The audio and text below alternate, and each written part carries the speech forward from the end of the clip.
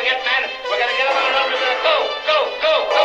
Then we on to the top until we go back goal line. Don't forget, man, today's the day we're going to win. They can't miss it. That's the back out of the ball. The first one's going to win that. Fight, fight, fight, fight, fight. What do you think, man? Hello, everyone. This is Onward to Victory, a Notre Dame football podcast, and I am your host, Alex Painter. I sincerely hope that everyone has stayed safe and healthy over the past few weeks as we deal with this epidemic on a global scale, this coronavirus. Thank you for electing to join me for this episode, the 19th in our chronology of the University of Notre Dame, its football team, and its fascinating history and people associated. I know there's been a lot of uncertainty and perhaps even emotional and mental anguish over the past month. So I hope through this episode, this might sound cheeky, but perhaps a sense of normalcy, even for the next just 45 minutes, can be achieved. So this episode is a really cool one, I think, and I think the Onward to Victory audience in particular will enjoy it. But let's tackle some housekeeping first. So first, this is episode 19, but if you go back and listen to the first 18 episodes, I did a little bit of quick math. You have about 12 hours of original content, about 39 minutes per episode. So if you do find yourself with a little bit of extra time on your hands, please feel free to go back and listen to the catalog or any selection you'd like. There's some really, really interesting ones. And I'm proud to say that the podcast has reached people now from 35 different states and 12 different countries. And I've done a bit of redecorating of my recording space here. So I'll share a picture on Facebook, and please let me know what you think. A special thank you to the show's fourth consensus All-American, Brad G. of Williamsburg, Indiana, for sponsoring this episode. As I mentioned a couple episodes ago, Brad is the Elmer Layden of the show, so to speak, who is Notre Dame's fourth consensus All-American and the third after George Gipp. Layden was no slouch, as he was a member of the legendary Four Horsemen and actually later coached the Irish for several seasons. So thank you to Brad, the Elmer Layden of the Onward to Victory podcast. Also special thanks to Rob D. of Fort Wayne, Indiana, who is also sponsoring this episode. So he actually is the fifth consensus All-American here for the Onward to Victory podcast. And being the fifth one will make you Jimmy Crawley, another member of the legendary Four Horsemen, also an All-American back in 1924, 96 short years ago. So again, thanks to both of these guys, and I will talk about the Consensus All-American program here in a minute. So I hope you had an opportunity to listen to the last episode, The Patriarch of Tight End U, the story of Irish tight end Jim Mutchler. Awesome story about an unheralded Notre Dame football player of the 1940s and 50s. And I did receive some feedback about how I may have been a bit generous, perhaps, with this title of Patriarch of the position, particularly since he did overlap with end Leon Hart at Notre Dame, who was much larger in stature, kind of more resembling a modern tight end. And of course, Hart won the 1949 Heisman Trophy. Now, though I explained it a bit in the actual episode, allow me to extrapolate my thoughts here for just a second. So first, take out the Heisman and the fact that Hart was more modern-day prototypical tight end size. Mutchler caught more passes at Notre Dame and in the NFL ranks than Hart. And this is in no way a slight to Hart, who was Notre Dame's third Heisman Trophy winner of the decade. But half of his offensive touches his senior season came in the backfield as fullback, so that was considered. And Mutchler was known as a devastatingly ferocious blocker on the line, truly excelling at what the other main cog of the position entails.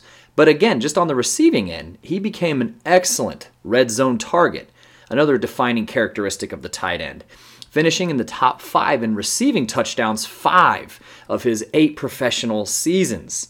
So at Notre Dame, he left the program with both the single season and career reception record. So also, just kind of from a bird's eye view, I don't think his story is as accessible as Hart's. Obviously, since Hart's won a Heisman, he's been detailed fairly heavily. So I went with Mutchler.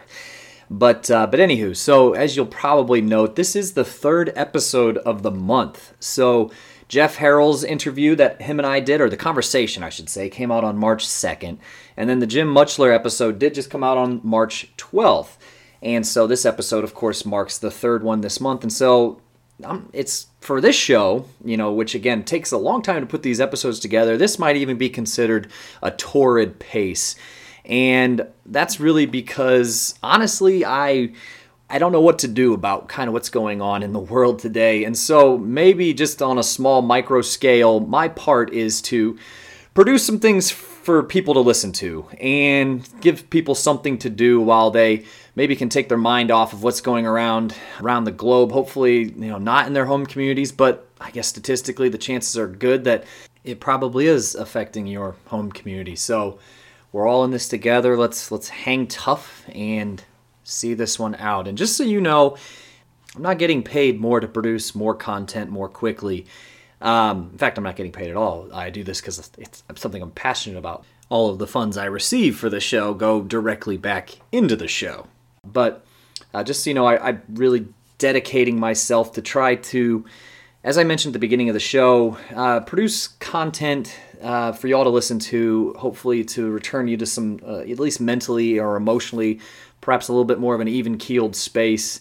So I hope you're enjoying these. And as I said, I by choice, as I mentioned in the first episode, I'll never be the Notre Dame person or the Notre Dame outlet you follow that produces the most content. But hopefully you realize that this is something that I do put a lot of care and a lot of mind to. And so hopefully you are enjoying them. And as just a friendly reminder, if you dig this show, you can find me on Apple Podcasts. So if you have an iPhone, it's the purple icon. Spotify, as well as Podbean at onwardtovictory.podbean.com. So like, subscribe, do whatever you got to do to make sure you're getting all the new episodes.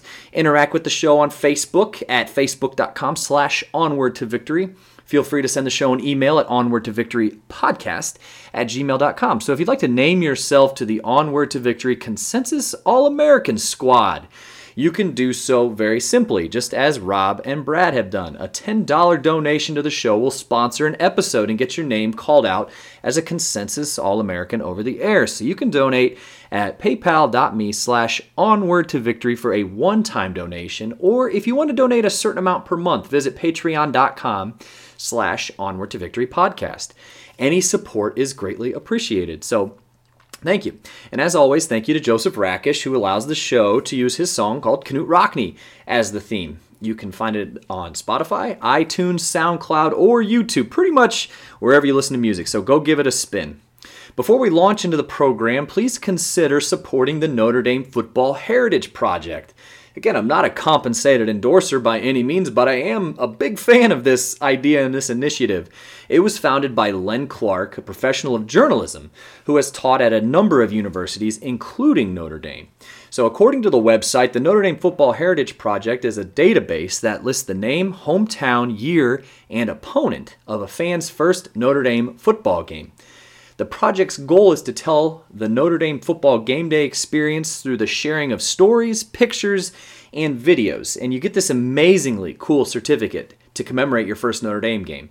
I actually just ordered one for my son, Grayson, who went to his first game last season. And some of you may remember he appeared on an episode of the show last year ahead of the game. But the certificate looks really awesome in a frame, and Grayson has already hung it very proudly on his wall. And so I'll make sure that I share the link for this project, but also share the actual certificate. But needless to say, after getting Grayson's, I will be getting one for myself. And again, probably share some of our pictures and memories to the database. So jump over and visit mysportsheritage.com for more information and to see a sample of the certificate. And it's only $10, and it's worth every penny. So this is episode 19. So per show tradition, let's assign the episode a representative who wore number 19 for the Irish. So last episode was the first time a kicker was represented in an episode, when John Carney represented episode number 18, because he wore number 18 at Notre Dame. And I believe this will not only be the second, but the second consecutive episode that will be represented by a kicker, because this one has to belong to Justin Yoon, kicker for the Irish from 2015 through 2018. Why does this one have to belong to Yoon? Well, no one in Irish history has scored more points, kicked more extra points, or field goals. And he was a super easy guy to root for. So this one belongs to Justin Yoon. Episode 19, the Justin Yoon episode. So I am preparing myself for Jeff Harrell's Rockne of Ages book by reading up on as much about Coach Knute Rockne as I can. The 89th anniversary of Rockne's passing is quickly approaching, so I figured it may also be appropriate to do a Rockne episode as well. Anyways, in doing so, I pulled out Michael R. Steele's 1988 pictography called Knute Rockne, A Portrait of a Notre Dame Legend off my shelf. And about halfway through, there is a rather famous photograph of Rockne and baseball legend Babe Ruth. So if you Google it, you'll find the image very quickly.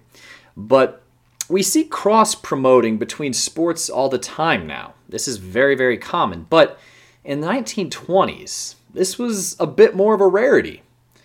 Now, these two are among the biggest sportsmen of the decade. So it's not a stretch that, of course, they would know each other. But I want to know who was pulling the strings on this encounter.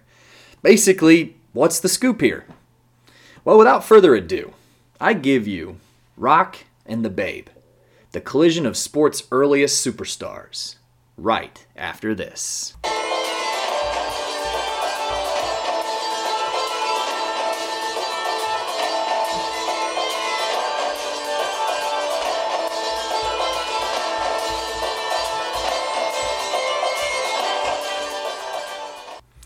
Alright, and before we begin, a quick note on sources. So for this particular research project, for lack of a better term, I used the aforementioned Michael R. Steele work, Knute Rockne, A Portrait of a Notre Dame Legend, again published in 1988. In addition, Jane Levy wrote an excellent, award-winning biography on Babe Ruth titled Big Fella, Babe Ruth and the World He Created, back in 2018. I'm reading it now, actually, and it's magnificent, to say the least. If you're a baseball fan, it's a must-read if you haven't read it already. A show favorite in Murray Sperber's Shake Down the Thunder, the creation of Notre Dame football, was also used. It doesn't get much better than this as far as chronologies of early Irish football is concerned. So in order to put our subjects on a crash course, let's start at the beginning with our first subject, on the other side of the pond. In a small Norwegian town called Voss, Knute Rockne was born on March 4th, 1888, to Lars and Martha, his parents. He was one of 3 children in the family, with 2 sisters. His father, Lars, was a smith and carriage maker by trade, and had a sterling reputation for the quality of his craftsmanship. In fact, Kaiser Wilhelm of Germany was a customer of Lars. In 1893, when Rockne was just 5 years old, his family, having spent several generations in Voss, immigrated to the United States, landing in Chicago in 1893. Despite what the future would hold, Rockne's parents detested football. This sentiment actually stemmed from an incident when young Knute came home, fresh off a neighborhood game of football on the sandlot with the other immigrant children in the neighborhood. With several bumps and bruises present on the youngster, and his clothes now in tatters, Lars and Martha declared that Knute's football career was over. And really, who could blame them? Football at the turn of the 20th century was, needless to say, much different than the game we see now, particularly from a stylistic viewpoint. The game, according to Steele, quote, resulted in disfigured faces, broken bones, paralysis, and even death. The game's equipment was minimal and primitive. Macho attitudes prevailed.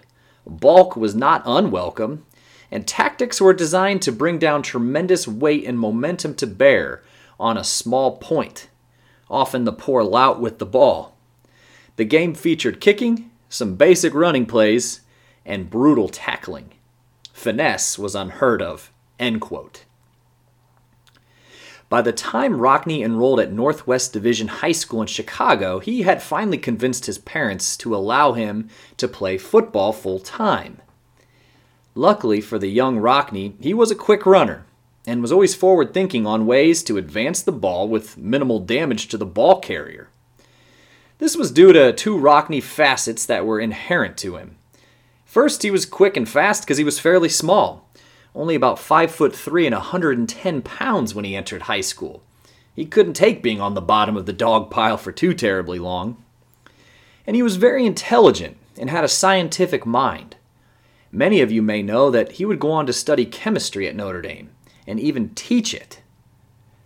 After leaving high school without actually having graduated, thanks to a denied request to transfer, Rockne worked at a Chicago post office for 4 years. Having saved enough by age 22, he enrolled at a small college in northern Indiana in the fall of 1910, Notre Dame. Despite not being Catholic, Irish, or even a high school graduate, Rockne himself found a quick home at Notre Dame, both in the classroom and the gridiron. At the time, Notre Dame was a male-only college of about 400 students. Rockne excelled on the football field, actually being named captain of the legendary 7-0 1913 squad. With Rockne at end and Gus Duray under center at quarterback, the team was among the first to truly revolutionize the forward pass, using it to their full advantage in a 35-13 skunking of the vaunted and heavily favored Army squad. Between 1914 and 1917, Rockne was an assistant coach for Notre Dame until taking over the reins as head coach in 1918. And with that, let's switch gears for a moment. Let's look at subject 2, George Herman Ruth. Whereas Rockne came from a decidedly working-class family, the Ruths were definitely, let's say again, from the other side of the tracks. George Herman Ruth was born on February 6, 1895 in Baltimore, Maryland, to parents Katie and George Sr. George Sr. worked a series of jobs, including a stint as a lightning rod salesman. Imagine that. Of the 7 children in the Ruth family, only George and a sister survived infancy. It is likely that multiple children in the Ruth family perished from malnourishment or emaciation. The Ruth family was not a happy one, and George was raised in a tumultuous household between marital disputes, his father's heavy hand, and the deaths of family members. Though Ruth has garnered a reputation as an extremely troubled child, biographer Levy refutes this to a degree. But regardless, young George was sent to the St. Mary's Industrial School for Boys in 1902 at age 7. The institution served as both an orphanage and a reform school for children. So it was at the reform school that he picked up baseball. And he also began to grow in what would become an incredibly powerful frame. As most people may be aware, Ruth would break into the professional ranks originally as a pitcher, but he was a catcher while starring for the St. Mary's teams. It was pretty clear early on that the young Ruth was exemplary in every phase of the game. His features were enormous. Again, according to Levy's biography, Ruth's thumb at the knuckle was the width of an unshelled walnut. She wrote that, quote, his fingers were huge, which explains, in part, his ability to both control a Major League Baseball thrown from 60 feet 6 inches and to wallop one with a 54-ounce bat, end quote. Just for some context, MLB bats today are between typically 33 and 36 ounces. Ruth was signed by the local minor league Baltimore Orioles in 1914, again as a pitcher. Just to connect our narratives here, Ruth was first signed to professional baseball the same year that Rockne began his coaching career at Notre Dame as an assistant under head coach Jesse Harper. So anyways, the 19-year-old Ruth would throw for both the Orioles and the Providence Grays that season, compiling a 20-8 record. The Boston Red Sox, so impressed with the pitching prospect Ruth, purchased his contract by season's end. And the teenage Ruth started 3 major league games that first professional season, and he won 2 of them. The next 3 seasons, 1915 through 1917, Ruth was dominant on the mound, winning an average of 22 games per season. His earned run average was among the lowest in the league. In 1918, the same year Rockne took over as head coach of the Notre Dame football squad, Ruth successfully lobbied to become a part-time pitcher and a part-time outfielder to give him more opportunities to come up to the plate. Though he only started in the outfield for 59 total games that season, he led the league with 11 home runs. 11. Now, for those of you who are students of baseball history, you know 11 was quite a number during this time, known as the dead ball era. The parks were huge, resulting in few balls actually going over the fence, and sometimes the same ball would actually stay in play during the entire game, resulting in overuse. Pitchers were allowed to tamper with the ball as well, spitting on it or rubbing it down with grass or tobacco, whatever have you. Small ball tactics such as bunting, stealing, the hit and run were favored to the home run. Speed over power, essentially. Between 1919 and 1920, both Rock and the Babe launched into the elite of their sports. During those 2 seasons, Rockne's Notre Dame teams went a perfect 18-0. Get this, outscoring their competition 480 to 91 over that span. Of course, this was during the time that the Irish were led in both rushing and passing, both years, by a fellow you may have heard of, George Gipp. Ruth was traded to the New York Yankees in 1920 and became a full-time outfielder. He rewarded the Yankees by clubbing 54 home runs that season. 54 is a lot now, and Ruth had hit 29 the year before, which also led the league. But before that, the highest single-season home run total in baseball history had been 27, hit in 1884 by Ned Williamson of the Chicago White Stockings. The Babe literally out-homered most of the teams in Major League Baseball that year, by himself. On the football side, Rockne was an incredible innovator as well. He utilized his skill position players to deadly precision by way of his variation of the single wing formation, dubbed the Notre Dame box.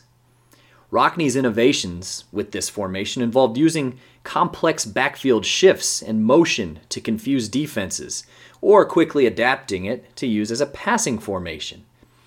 This formation was effectively used by the 4 horsemen of Notre Dame. Anyways, you probably have a good sense with how the story continues. Ruth completely reinvents the game of baseball with the exciting home run, and his swing was so powerful. In fact, some people more fondly remembered his swing and misses more than his long drive, as he had a propensity to throw his entire body into a swing, which, if he missed, would nearly throw him off balance and induce an audible gasp from the crowd. During the decade of the 1920s, Ruth hit nearly 500 home runs.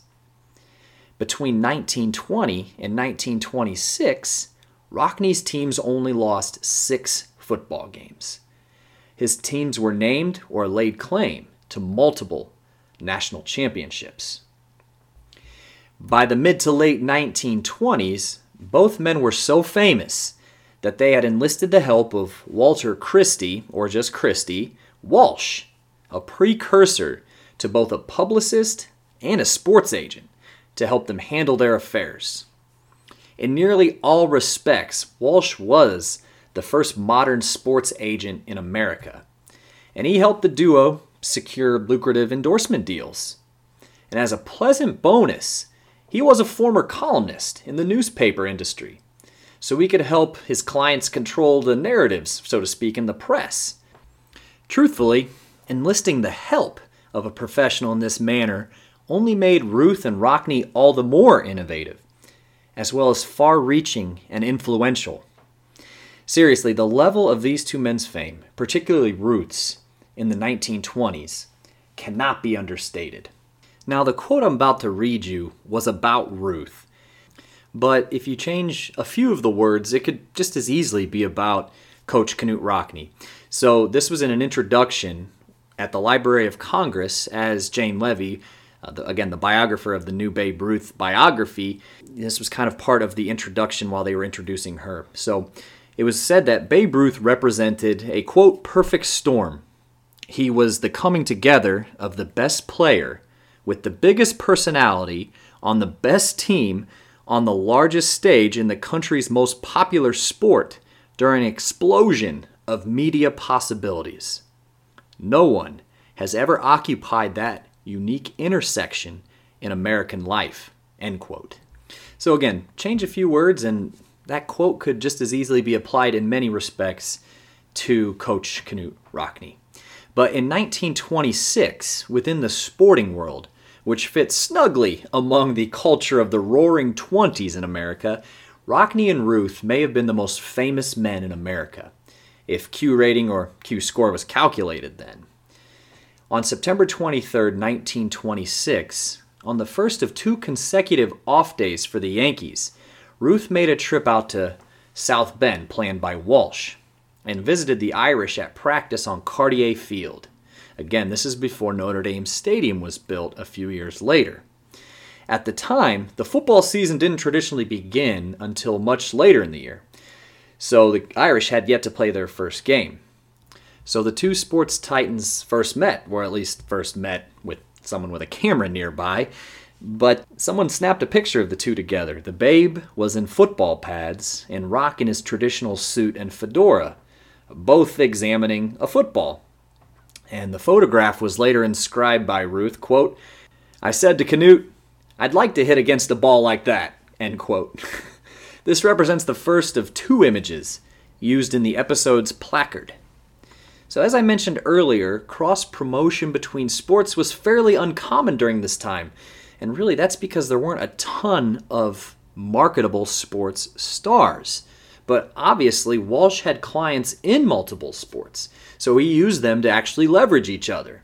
So for instance, when Babe Ruth's name was attached to a workout system, which is kind of humorous when you stop and think about the off-season habits of Ruth, Rockne's name and endorsement was slapped on the front of it.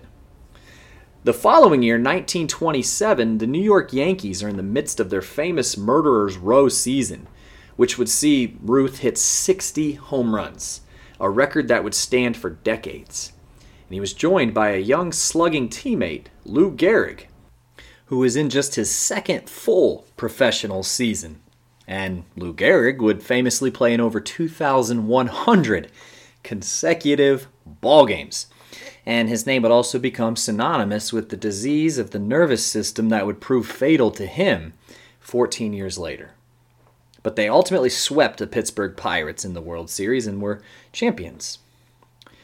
Rockne and Notre Dame themselves were in the midst of quite a season, one that they would retroactively claim at least a share of the national championship. In college football, there were few teams more popular than Notre Dame and their primary rival, the Trojans of the University of Southern California. Their November 26, 1927 game, the final game of the season, was actually moved to Soldier Field in Chicago, a stadium that could meet the ticket demand for the game. And of course, it's where the Chicago Bears still play. Ruth and Gehrig were VIPs at the weekend's event. And the only reason they were even present in Chicago that weekend was that a deal with a motion picture company that Walsh had brokered had actually gone south. So the trio diverted and went to Chicago instead. So to play up the occasion and the rivalry, Walsh put Babe in Notre Dame garb and Gehrig in USC regalia for the pregame banquet at the swanky Palmer House Hotel. So a photograph was snapped of the occasion, and again, that one serves as the second featured photograph in the episode placard, and can be found in exceedingly simple fashion on the internet as well. So if you look closely, you can see where Babe's pants actually wouldn't fully tighten around his enormous waist, a problem that the, let's say, slimmer Gehrig did not find himself in the same situation. So Ruth addressed the crowd, which included Coach Rockne, Tad Jones, Pop Warner, the quote, creme de la creme of American football writers, assembled fans, and boosters. So this comes from page 294 of Levy's biography. Quote, "It's a pleasure and inspiration," he, being Ruth, boomed into the microphone, "to have a fellow like Gehrig as a runner-up in the home run race. Lou's a great first baseman, and he protects his father and mother." Encouraged by a vociferous round of applause, Ruth plunged ahead, praising Gehrig's pleasant smile and his qualities as a son and roommate, while Gehrig looked on sheepishly in his USC uniform. "He doesn't snore, and he could sleep on a meat hook, and he protects his mother and father." Someone pulled on the sleeve of his jersey and whispered, "You said that once." "Lay off," he barked, and the microphone caught it. "I'm making this speech." Nobody read that story in the morning paper. Again, that was Levy, page 294. Notre Dame actually won that game 7-6, thanks to an amazing touchdown catch by Bucky Dahlman. Nearly 120,000 spectators, including Ruth, Gehrig, and Walsh, were present. Rockne's Irish would be crowned national champions in 1929 and 1930. Rockne, of course, was killed in a plane crash on March 31st, 1931. Babe retired from baseball with 714 home runs, 7 World Series titles, and he was one of 5 baseball players in the inaugural Hall of Fame class in 1936. Christy Walsh, the man who represented both men, never got over the death of Rockne, according to Levy. Though even Rockne insisted that the future of travel was in the air, after Rockne's plane crash, Walsh didn't jump on an airplane for 17 years, and only did so that way he could see his old friend before he died in 1948. Yep, you guessed it, Babe Ruth. Rockin' the Babe, the collision of sports' earliest superstars, and we will be right back.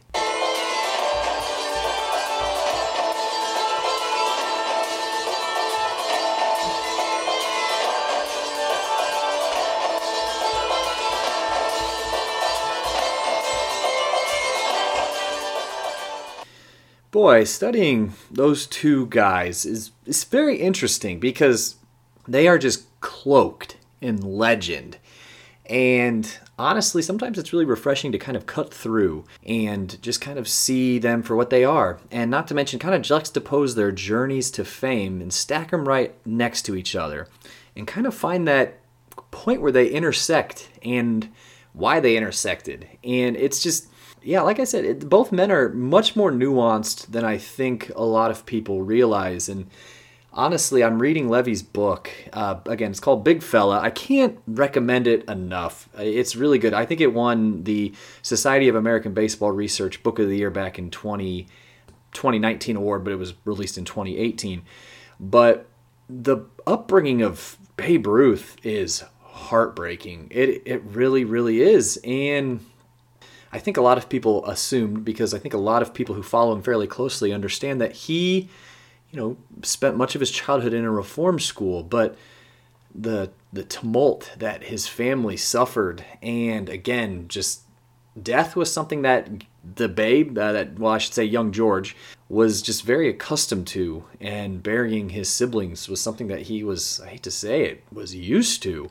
And a heartbreaking detail that is shared in the book is that, the family just hardly has 2 nickels to rub together, so these small caskets of these young Ruth children who, again, mostly died because of malnourishment or, bad milk or whatever have you, they actually were stacked on top of each other because the plot wasn't big enough. And my goodness, to think that the caskets and the coffins of these children pretty much died of poverty were stacked on top of each other. I think that's a detail that you otherwise don't think of when you think of the larger-than-life Babe Ruth.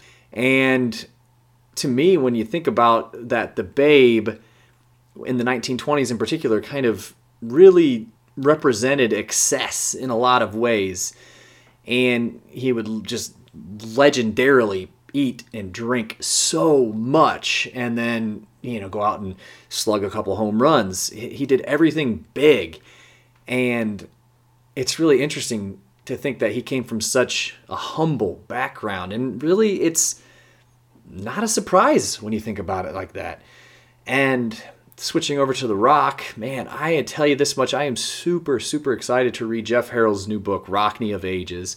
And I've talked about it a lot on the show, as it's probably at reach point of ad nauseum or critical mass, but be really excited about this because Rockney is definitely one of those guys, and Jeff kind of relayed this to us. Rockney's treated a bit like a relic, and so it's good to get fresh perspective on him. But yes, gang, I am really sorry. I didn't mean to kind of delve into the very sad part of Babe Ruth's upbringing, especially kind of the somber mood that the country's kind of in given the health crisis. Wasn't my intention by any stretch, obviously. But, and I've kind of said on the show, history, more oftentimes than not, is kind of grimy. It's kind of dirty, and it's kind of sad and gut-wrenching, and it's also very uplifting, and sometimes it'll fill you with jubilation. But you got to take the good with the bad, and they both inform each other, and that's how you get a clear picture. So speaking of rock, I really wanted to do something that I haven't done in a few shows, and that's the George Gipp Minute. That, of course, never is a minute because, well, the host loves George Gipp, but the George Gipp Minute does relay an interesting anecdote of Notre Dame's first consensus All-American, George Gipp's life. So this particular anecdote, as they mostly all do, comes from The Gipper, George Gipp, Knute Rockne, and the Dramatic Rise of Notre Dame Football, written by Jack Kavanaugh back in 2011. So this particular anecdote comes from October 30th, 1920. Notre Dame is squaring off against Army, and Army's actually winning 17-14 as the players head into the locker room for halftime. So again, this is from Kavanaugh's book, pages 150 to 151. In the Notre Dame locker room, Rockne proceeded to give what Hunk Anderson would say many years later was one of his best halftime pep talks. Before a game, a Rockne pep talk often would include such rallying calls as, "Go get 'em, hit 'em and knock 'em down, then hit 'em again, then knock 'em down and make 'em stay down." At halftime, though, Rockne tended to be caustically critical of individual players whom he felt had either made crucial mistakes or were not going all out in their blocking and tackling, which to Rockne were far and away the most important aspects of football. As he spoke during halftime of the 1920 Army game, Rockne, still fuming from Gipp's pass from the Notre Dame goal line late in the half, spotted his star left halfback in the corner of the room puffing on a cigarette. "And you there, Gipp," he said in a voice dripping with sarcasm, "I guess you don't have any interest in this game." To which Gipp replied, "Look, Rock, I've got $400 bet on this game, and I'm not about to blow it," Gipp replied, evoking laughter from his teammates and even a grin from Rockne. So Notre Dame would go on to win that game, 27-17, thoroughly dominating the second half, and George Gipp himself had a great second half, and yeah, he's a bit of a rascal, and probably not too much of a surprise if you know much about him that he was betting on the game. College football was a lot different back in 1920 than it is here in 2020, needless to say, but I just love the image of the kind of intense Rockne just giving out verbal tongue lashings to the guys, and you got the kind of carefree cavalier Gipp just kind of leaned against the wall, minding his own business, smoking a cigarette, worried about his $400 that he has bet on the game. I think it's fantastic, and even better that he goes out there and just, sticks it to Army in the second half. But I've got a lot of really cool episodes planned here for the coming months, and hopefully you all had an opportunity to vote on the Facebook polls. If you haven't, please jump over to Facebook and just get on the page and vote on the polls. I'm really trying to get a good gauge of what episodes you all really like to hear, whether they're kind of individual one-off episodes like this one, or if they're like more the interview episodes like the ones I've done with Jim Augustine of Augie's Locker Room and Jeff Harrell, or if you like the mini-series types like like this Notre Dame and the Civil War mini-series, which was pretty eclectic for a football show, but I think you all enjoyed it. But please share any feedback that you might have as far as what episode you like, because I'm absolutely listening. And send an email if you'd like, or show a message. I'm always listening. And while I try to pick topics that I don't know much about, that way I can kind of learn too, I do want to make sure that this is still interesting to you all. So please let me know. So anyways, I guess that about does it for this episode. Again, thank you to the show's Consensus All-Americans, Brad G. of Williamsburg, Indiana, and Rob D. of Fort Wayne, Indiana. Your support is so greatly, greatly appreciated, and honestly couldn't do it without you. So everybody stay healthy, everybody stay well, please, and take all of the necessary precautions that are in place to protect yourselves, protect your loved ones, protect your fellow community members, whatever it might be. We'll see this through, and we will emerge even stronger. So, and I know everyone's kind of been inconvenienced by this. All the sports have been canceled.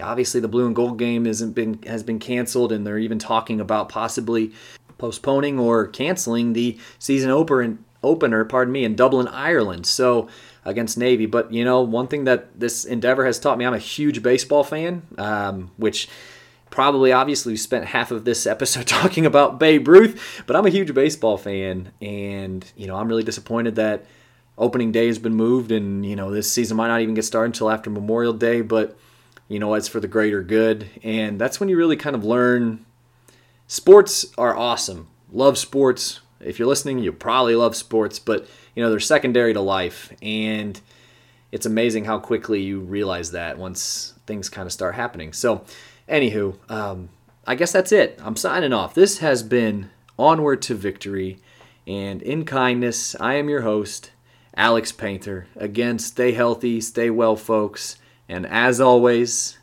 go Irish.